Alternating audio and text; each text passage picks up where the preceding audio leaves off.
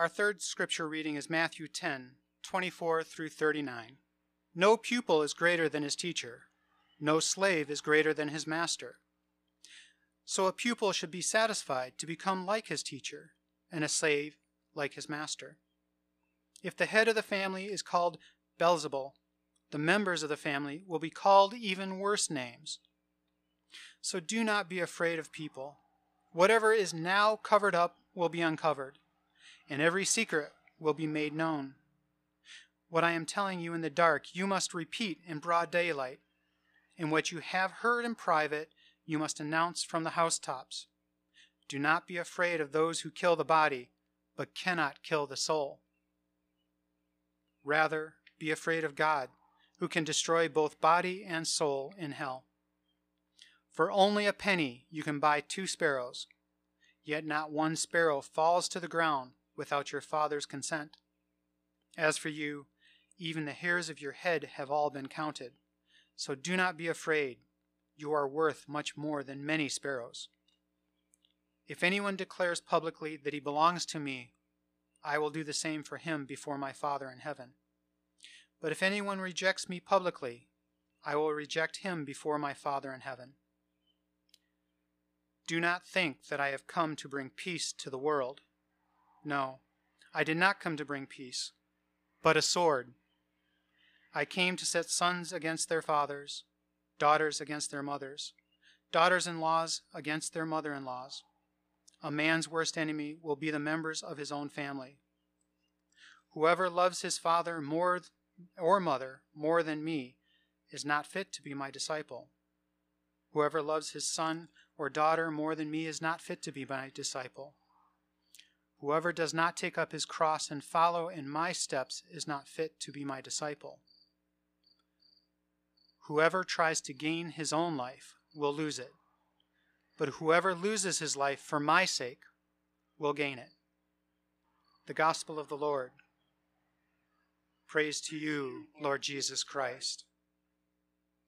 Last time I tried to stand still. It drove me crazy, so you're going to have to watch me pace. You know, I read these scriptures, and to say it was difficult is an understatement. I read them, and, well, Hagar didn't deserve to be cast out. Indeed, it was Sarah who brought her to Abraham to conceive a child when she thought she was barren. She did exactly what she was supposed to do. In the second scripture, I have to admit, I went through it, and, well, again, it was difficult. And the third scripture, that one has always been a little, well, interesting to me. Jesus said he didn't come to bring tranquility. He came to bring a sword. And that doesn't strike well with what I've always thought of as Jesus. We many times receive things we do not deserve. How many people here have received trials and tribulations that you really didn't think you deserved? Honk your horn if that might be you. Yeah, I think all of us can relate to that. But we also know Jesus didn't deserve the cross. And yet God did not abandon Hagar or her child. And Christ Jesus did not abandon his cross or us. We are called upon to be God's own. It is hard sometimes to be a child of God. And sometimes it's a little easier, especially when we're gathered with friends and comrades. As Scripture says, whatever is covered up will be uncovered. We don't hide our faith, even when it's hard. Sometimes that's the most important time to claim our faith. No man, woman, child, group, nation, no one can even inflict the slightest wound upon your soul. Only you can do that. In the dictionary, peace is defined as freedom from disturbance, tranquility, or is also a state or period in which there is no war or a war has ended. And then it also says that it can be used to silence somebody. Peace, be still is the example they give. Jesus provided his peace, but he did not order us to be quiet. He did not relieve us from disturbances, but he did free us from sin and death. He brought us his love. Now, in the scripture it says, he who would gain his own life will lose it, but whoever loses his life for my sake will gain it. And after some thought, I remembered when I was a young child, I believe 5, I was in the hospital. And visiting hours had ended. So all the parents and visitors were leaving, and this one young girl in a room over from me was crying. And I called out and said, "Don't cry, little girl. God loves you." Now, I will admit, my mom relayed this story to me a few times, so my memory was a little more hazy, but it reminds me that when we lose ourselves, when we give up our life and embrace Jesus and God, we gain ourselves.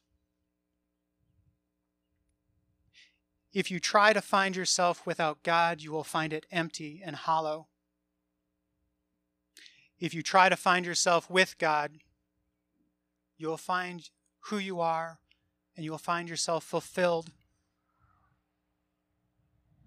You will find yourself filled with the Holy Spirit and you'll know your own value. For it is with God that we are whole. As I said, only you can inflict even the slightest scratch upon your soul by not following your path with God. But also, only you can reach out and embrace God and all that that entails. The hardship of being a Christian is part of that relationship. Today we celebrate both the first day of spring or summer and Father's Day. So I would like to say Happy Father's Day to all.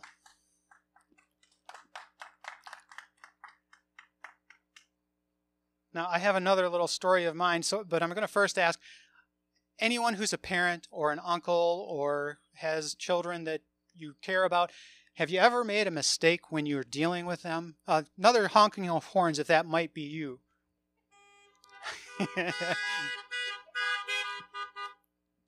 Well, I know that's me. I remember once, my oldest son was very little, 2, maybe 3. And he was a little bit of a grump if he didn't get a nap. And I lost track of time. So it was well past his nap time. And I knew I was going to pay for it if I didn't get him a nap before he went to bed. So I said, "Time for a nap." And what did he do? He threw an ever-loving fit. So I picked him up, and he struggled and twisted and turned, and he managed to get his foot in the shirt of my pocket and tore my shirt. Now, I have to admit, my last name's Morgan. I kind of like pirates, and this was my piratey shirt. It had loose-fitting arms, and it was really nice. I liked that shirt. So to say that I was not calm at that moment in time would be an understatement. And I remember all the stress in my body, and I walked him over, and I set him down on his bed. And for me, I know that the Holy Spirit guided me in this one instance, because I bent over and I kissed him on the forehead. Now, I can guarantee you at that moment in time, that wasn't the thing that I was thinking of doing to this little boy. But in that kiss, all my anxiety, all my frustration, all the negativity that I had just washed away. It was gone. I know the Holy Spirit guided me, and I know it was me giving up my life, my desire, my everything that is materialistic, and devoting to God and love. And in that moment, my life was saved because all the anger, all the anxiety was gone. Life is not made up of peace at all times, but disturbances. We must take up the sword to fight for our living God. But it is not a sword that cuts flesh or bone. It's a sword that cuts hatred, deception. This is not an easy battle, for indeed it is probably the hardest. How many here have felt perhaps even hatred for somebody, and the only way you could save yourself was when you let it go? Just so you know, I really did like that shirt. Peace is gained not by holding on to your life of objects and money, stature, and what people think of you, but when you let go and embrace God and call out that we are His. That those around us know that we are Christians and speak of God's love. I have family and friends that claim they do not believe in God. And they speak of their faith or lack thereof. And I try. I am not perfect. I never claim to be. But I try to let my faith be known. Even though these are friends and I know it's going to lead to a discussion. But when I try to speak to them, it is not in conflict. It is not in your face, but in love. My words do not lash out, but they only cut away the hate or the condemnation. To show love, to slash through the veil and win the victory of faith. Our relationship with God is not to be hidden, for what is said in the dark must be revealed in the light. It is to shine for all to see. And to say that that is easy, well, how many here would say that that is easy? Any honks for that? Yeah, I don't hear any, and I wouldn't put my own out there. We follow in Jesus' footsteps, even when it is hard, as it sometimes is. And always to lose ourselves in the love of God, where we then gain ourselves through the love of God. And through the love of God, may we walk forever. Amen and amen.